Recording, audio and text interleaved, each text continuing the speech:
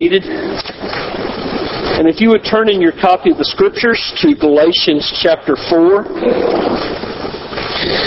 As I said last week, I wanted to consider this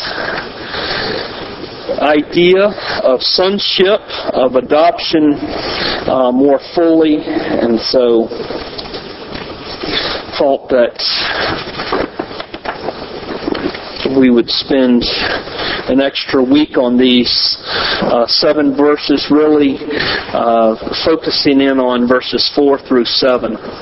Please hear the word of God. Galatians chapter 4. I mean that the heir, as long as he is a child, is no different from a slave, though he is the owner of everything.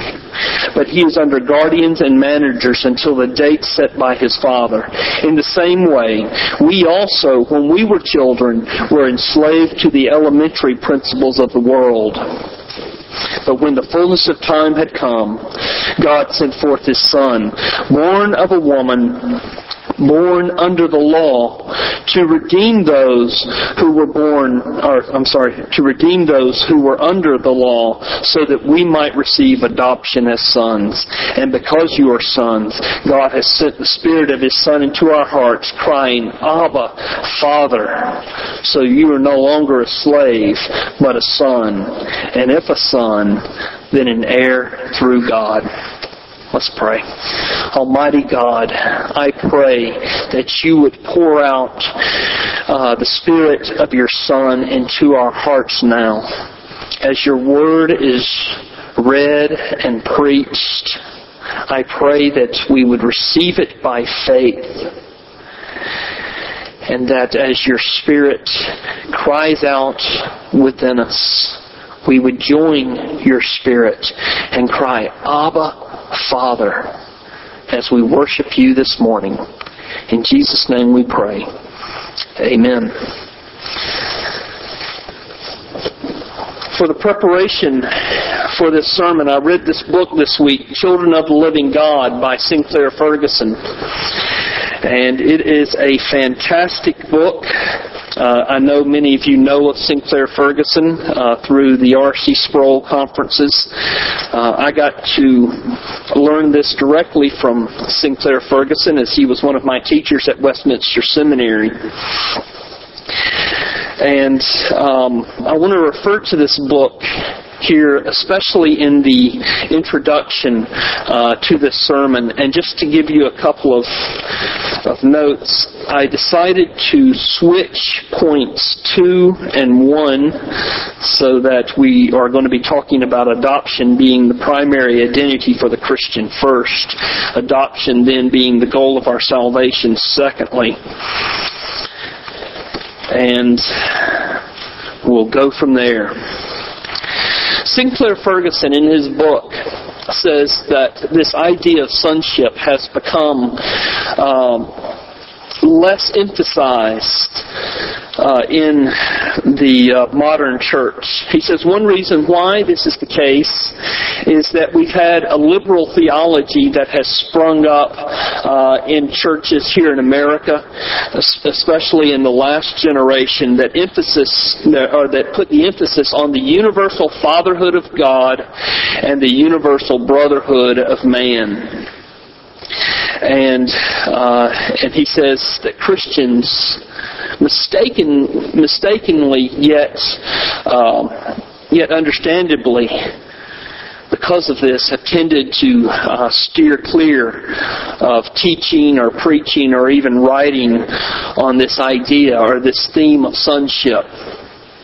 And then he made a statement that really surprised me. And he made this statement in connection with why we don't focus on sonship as much as we should. He said the idea that we are made sons and daughters of God is often hidden by the bright glow of our justification by faith. Indeed, only occasionally has sonship been seen as much more than a subsidiary, if positive, element in the Christian life. And his thought is, we focus so much on justification by faith, on being saved, that this idea of sonship is just a secondary point in our theology that receives little emphasis. But he says that this theology of sonship is at the heart of the heart of the whole understanding of the Christian life. He says that it shapes all of the diverse experiences of our life. Here's the way he says it. It is the way, not the only way, but the fundamental way for the Christian to think about himself or herself. Our self-image, if it is to be biblical, will begin just here with this theology of sonship. Did you hear that?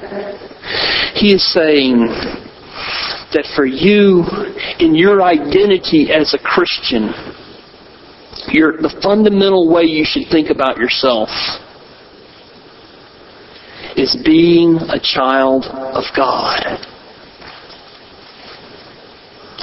That is absolutely necessary, especially as it relates to how we think about our assurance of salvation. See, often when we think about our assurance of salvation, we think of it in relation to the evidence. We examine ourselves. Am I faithful enough? Am I repentant enough? Do I love God enough? Am I sincere enough? And we base our assurance on the answers to those questions. Self-examination does have a place in the Christian life, but it is not the starting point for how we think about our assurance of salvation. Remember Romans chapter 7? The Apostle Paul says, when I want to do good, I find that evil is right there with me. What this means is that when we want to believe God's promises, there's still going to be unbelief. So when we ask, am I faithful enough? We're always going to see areas of unbelief. Or when we ask, am I repentant enough? We're always going to know that there are sins in our life that we need to repent of. When we ask, do I love God enough? We always know that self-love is going to be competing with our love for God. Or when we ask if I am sincere enough, there's always going to be insincerity mixed with our sincere love for God. And so when we come to this idea of assurance, if we start with asking these questions based on this evidence, can you see how our assurance is going to be somewhat shaky? Because we're unable to answer these questions as fully and as strongly as we would like. When we think about this doctrine of assurance, and when we take ourself and our self-examination of our faithfulness as the starting point, it's going to get us in trouble. We shouldn't start with ourselves first of all. Rather, we should start with what God says about us if we trust in God. And if we trust in Christ. And what does God say? He says that if you are in Christ, you are a child of God. If you are in Christ, God has adopted you into His family. You belong to Him. You are His child. He will never leave you. He will never forsake you. J.I. Packer, in his book Knowing God, says this. He says, the notion that we are children of God, His own sons and daughters, lies at the very heart of all Christian theology and is the mainspring for all Christian living. So Sinclair Ferguson concludes that our sonship to God is the apex of creation and the goal of our redemption. And so I want to look now at the next point. Adoption being the goal of our salvation. Ephesians 1:5. In love, He predestinated us to be adopted as His own dear children. In eternity past, God loved us. And He predestined us not simply to be saved and escape from hell. He predestinated us to be adopted as His own children. The goal of our salvation is adoption. In Luke chapter 3, there's this long genealogy of the Lord Jesus Christ. And Luke starts back with Adam, and he calls Adam a son of God. And if you look back in Genesis, you see these clues that God does consider Adam His son. In fact, Seth, when he is born, he's called a son of God. God, when He created Adam and Eve, He created them in His image. Just like our children who were born from Mandy and I have certain characteristics that favor us because we are their parents. God's purpose in creating Adam was to create children for Himself. He knew, however, that they would sin, and they did sin. Adam rejected God's authority by eating the fruit from the tree of the knowledge of good and evil. God removed him from the garden, but in reality, Adam had already separated himself from God. Remember Adam and Eve, when God came into the garden? Were they there to welcome Him? No, they hid themselves from His presence. In fact, I believe the reason God removed them from the garden was not only His holiness, but also as a means of grace to show Adam and Eve that they were separated from Him. And God gave this vivid picture of this angel with a sword flashing back and forth to guard the entrance back into the Garden of Eden. God wasn't being harsh. Rather, He was being merciful. And He's saying to Adam and Eve, realize that you are separated from me. That it is your sin that has separated you from me. It is your rejecting of my authority that is at issue. And so He removes them from the garden. He removes them from the tree of life, so that they will realize that they indeed are separated from God. And that's the whole story of the Bible. God is pursuing man. Man is running from Him. Man is rebelling against God.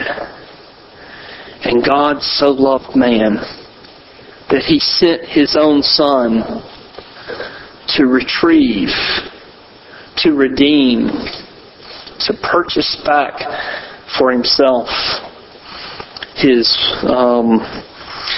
rebellious children. He sent His own Son that we might be adopted as His sons. The goal of our salvation is for God to welcome us back as His children. And He welcomes us back not as captured slaves, but as dearly loved children.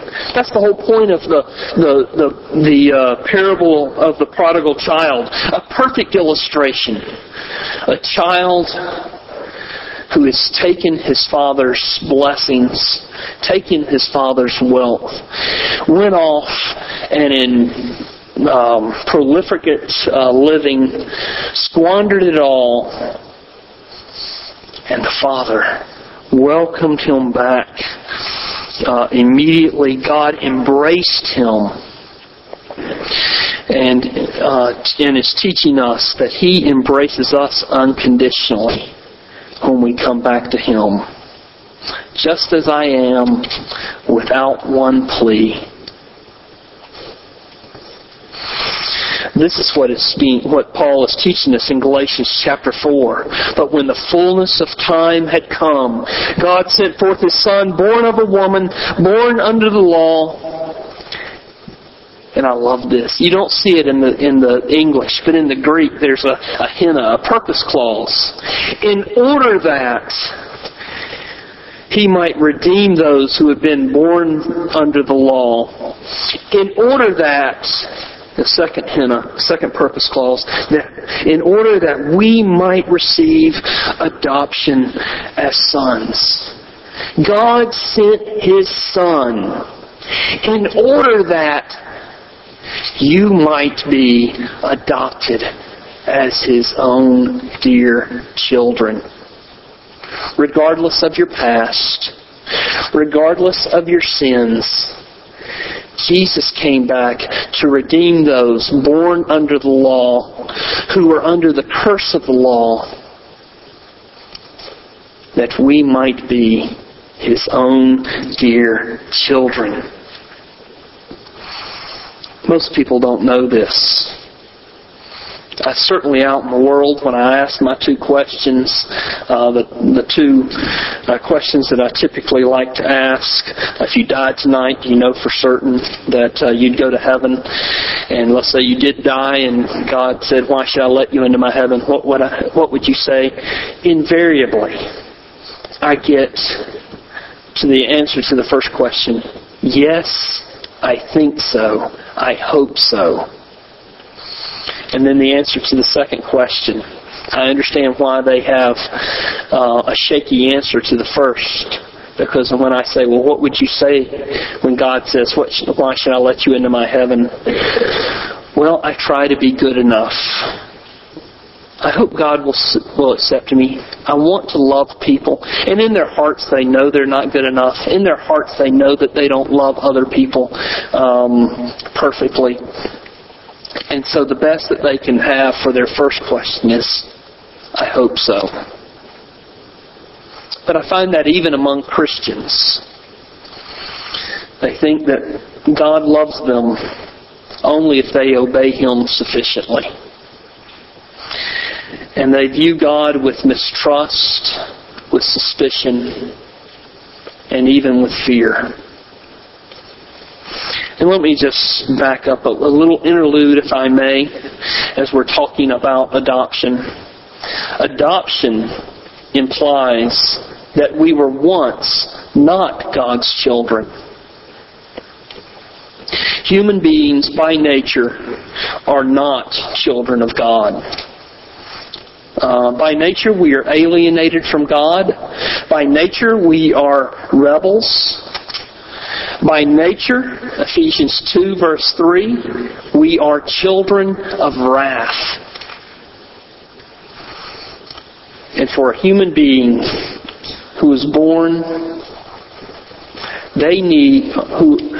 who is born into this world, they need to become children of God. How do you become children of God? Free grace. Simply embracing Jesus Christ.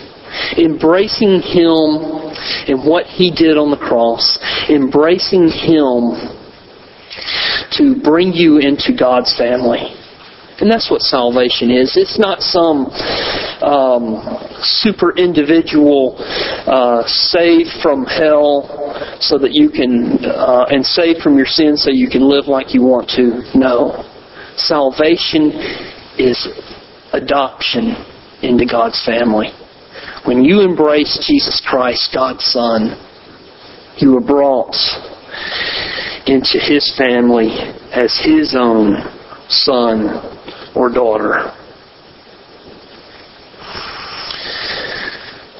That's what rebirth is all about, or being born again. You're being born a second time. You're being born, really, you're dying to who you were, and you're being reborn into God's family. He adopts you as His own. He doesn't leave you after you become a Christian to make your way into heaven. He doesn't leave you to prove your love and sincerity. God wants you to look above yourself. He wants you to look at Him.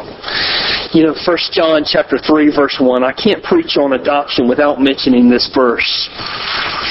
The ESV doesn't do it for me. It says, "See what kind of love the Father has given us, that we should be called the children of God." I like the King James. "Behold, what kind of love the Father has given to us, that we should be called children of God." Behold, or as the ESV says, see. And what what John is telling us here in 1 John is to look above ourselves. Behold God. He loves us, and He loves us so much that He has adopted us into His family. Behold what manner of love the Father has given to us, that we should be called children of God.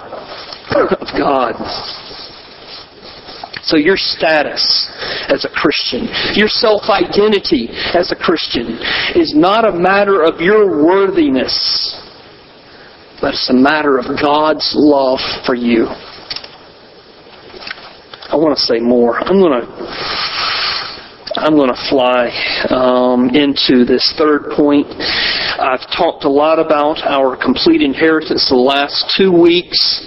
Remember, if the government could tax our inheritance in Christ, then all of their spending problems, all their debt problems would be taken care of immediately. I'm going to move into this idea of absolute security. Romans 8, I'm going to start with verses 15 through 17 and try and roll this point in with the next on our freedom and confidence. Romans 8, verses 15 through 17.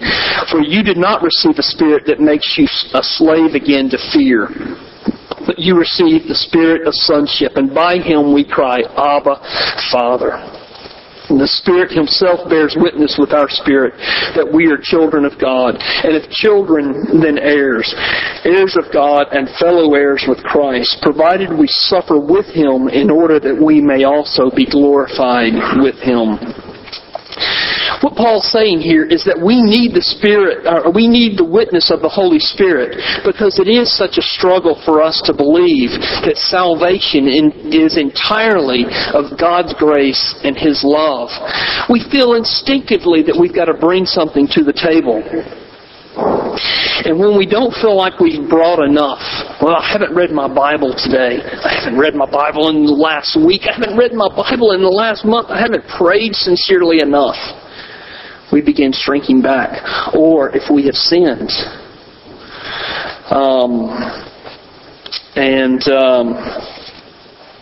then we need to be continually reminded, because of our unfaithfulness, we need to be reminded that God's love for His children is unshakable. And God knows that we have amnesia. We remember it today, we'll forget it tomorrow when we're being squeezed by the circumstances of life. And so He says that He has given us His Holy Spirit. And it says in verse 16, "And the Spirit Himself bears witness with our spirit that we are the children of God." And so He doesn't just kick us out the door of the church on Sunday and say, "Remember that you're God's children." But He has sent the Spirit of His Son. He sent the Holy Spirit to make His home in your heart, to remind you constantly that you are God's child. in spite of your sin, in spite of your lack of faithfulness. Plus, Satan is always accusing us. The end of Romans chapter 8. And so the Holy Spirit is there to remind us. Satan is always trying to make us feel like we're slaves again. But the Holy Spirit is saying, you are free in Christ. You are a child of God and can cry, Abba, Father. Verse 15 in Romans 8, for you did not receive a spirit that makes you a slave again to fear, but you received the spirit of sonship.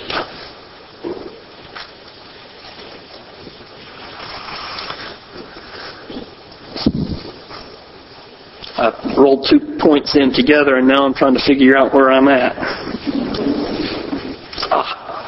I wanted to mention another book. This is one of my favorites. Heaven on Earth, in fact. I've read the cover off of it. This is Thomas Brooks, my favorite Puritan. And Charles Spurgeon loved Thomas Brooks as well. In fact, he had a book entitled Smooth Stones from Thomas Brooks. Okay, like picking stones out of the brook. But here's what Thomas Brooks says. Most Christians live between fears and hopes, and hang, as it were, between heaven and hell. Sometimes they hope that their state is good, at other times they fear that their state is bad. Now they hope that all is well, and that it shall go well with them forever. And then again, they fear that they shall perish by the hand of such a corruption, or by the prevalency of such a temptation, and so they are like a ship in a storm, tossed here and there. Isn't that an accurate description of how we often feel as Christians? And he's talking here, the book is Heaven on Earth, and he's saying heaven on earth is having assurance of salvation. He says the being in a state of grace makes a man's condition happy, safe, and sure. So being a Christian makes one happy, safe, and secure. But the seeing, the knowing of himself to be in such a state is that which renders his life sweet and comfortable. Hear the distinction? He's saying it's possible to be a Christian but not be sure you are one. And your state is safe and secure even though you don't realize it.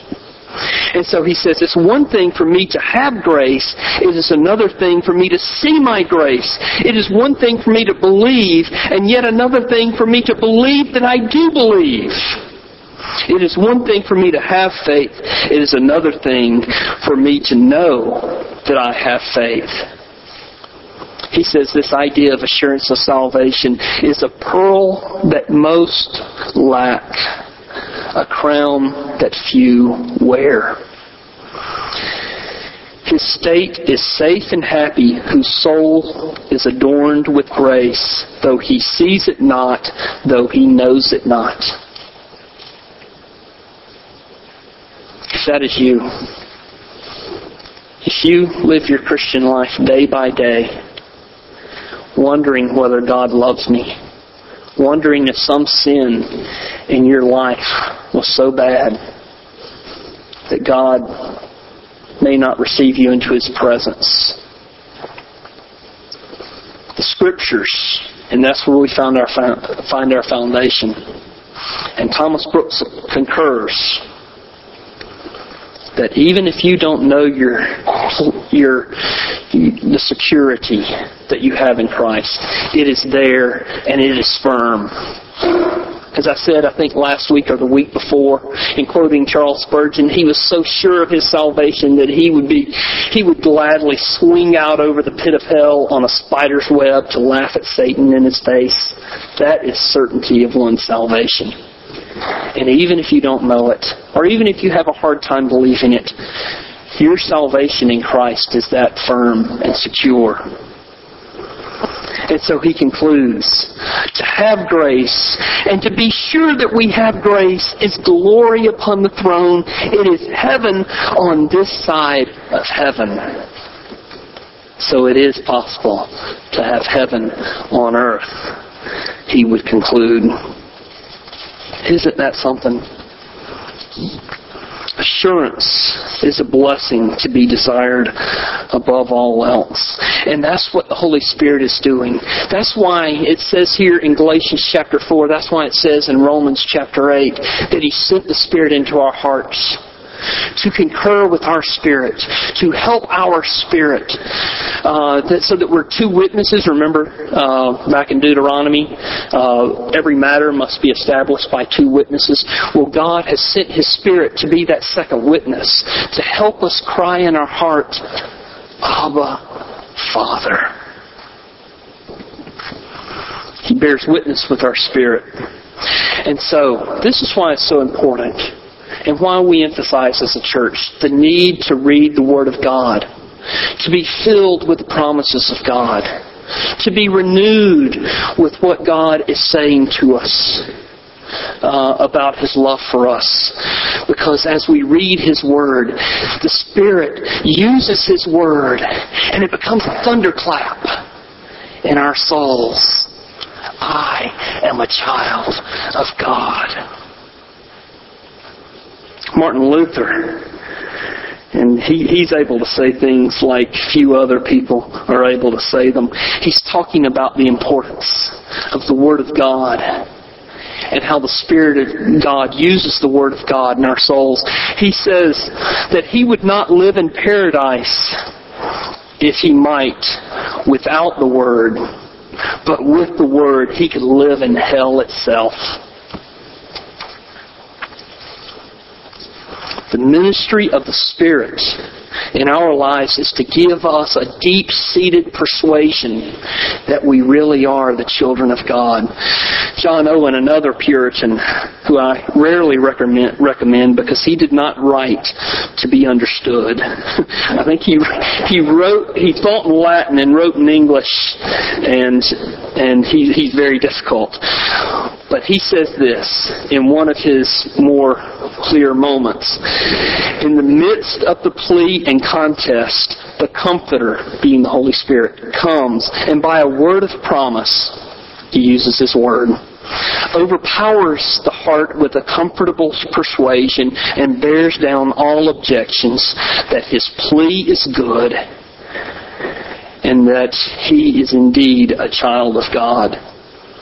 The Holy Spirit uses His Word and is able to bear down or overcome all our objections. No, I am a sinner. My sin is too great. The Spirit is able to overcome those objections so that we are able to know that we are the child of God. One more point from this Romans 17 that I added this in later in the week. Verse 17 in Romans 8 says, "And if children, then heirs, heirs of God, and fellow heirs with Christ, provided we suffer with Him, in order that we may also be glorified with Him." I was looking at this passage this week, and I was a little uncomfortable. I'm not going to mention this word suffer, because everything I want to say before that, that's what I want to say. But this idea of suffering here in the middle of assurance.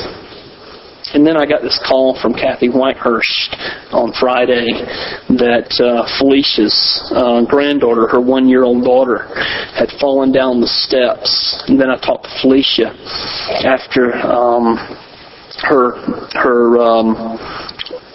after her grandchild had been admitted into the emergency room and gotten the CAT scan. She's broken her skull in several places, and it's deeply bruised. But she has all her motor functions and everything else, so they're very confident that she'll heal. In my experience, babies bounce.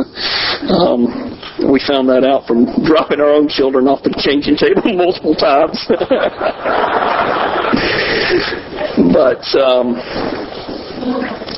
when I heard this, I was not happy, of course. In fact, I was a little angry. I said, Felicia's been through a lot. And I'm looking at this passage in Romans 8. And he's talking about assurance, and he's talking about suffering. And I'm saying, why am I uncomfortable with this idea of suffering with Christ? What's happening here in this passage? And I think what God is saying here in verse 17 is that part of our assurance, or rather our assurance is strengthened when we suffer with Him. And so the suffering, Paul's saying, is a good thing. In fact, in Romans, 3 chapters earlier, Romans chapter 5, verse 3, he says, we rejoice in our sufferings. But when we have suffering in our lives, I think we approach it completely differently. We say, why is God against me? When in reality, God is our Father, and He loves us. And everything that He does in our lives, Romans chapter 8, verse 28, this is Romans 8:17. What is this, 11, 12 verses later? He says He works all things together for our good. Does Paul have amnesia? Has he forgotten what's going on? I think what's happening is sometimes because God so loves us, He'll bring suffering into our lives. He will remove all earthly comforts and joys, maybe for a period. And He'll put us in positively uncomfortable circumstances. Why would He do that? So that we would be weaned off this world. So that the things of this world would become distasteful to us. So that God would become more tasteful to us. So that we would hunger and thirst for Him more. And I think that's what's happening. So the idea is, instead of, God, why are you against me? Thank you, God, for my suffering. Because everything you do is good. He's the Father of lights, from whom all good things come. James chapter 1. Now, if you live your life like this, God, I'm willing, I'm eager to embrace the cross. I am eager to embrace suffering. You'll be called crazy, even within the church. Because this idea of embracing suffering because God is good to His children is so foreign to us. Remember blind Bartimaeus? Jesus, Son of Man, have mercy on me. He's wanting the right thing, and he's calling out louder and louder. What are the people doing? Be quiet, you crazy blind man. They're rebuking him. When he wants what is right. God loves His children. God, if you are in Jesus Christ, He loves you. If you are outside of Jesus Christ and want to have nothing to do with Him, you should have no expectation of His love.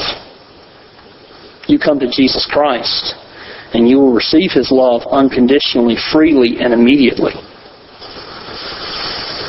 I'm going to say this is going to be my last point. In terms of this intimacy in relationship and prayer, I had a few things I wanted to say about that, but something happened this morning, and I just thought, this is too beautiful.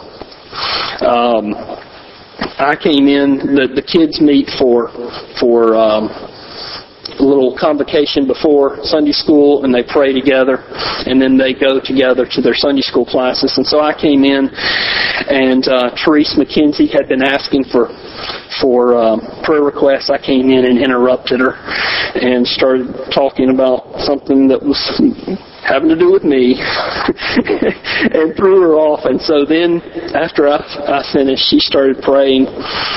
And she had forgotten one of the prayer requests because of my interruption. And so as she's praying, she's about to get ready to say amen. Two of the children yell out, "Don't forget Caitlin, that God heal her cold." And they yelled it out loudly, and my first response was, that was a little brash. And then I thought, perfect illustration. They're coming with boldness. They're coming with confidence. God is their Father. And they wanted to lift up Caitlin. And they did right there in the middle of Teresa's prayer. Our God loves us and He welcomes us to come to Him. Let's pray. Our Father and our God, remind us again and again and again of your love. Help us to embrace you as our Father.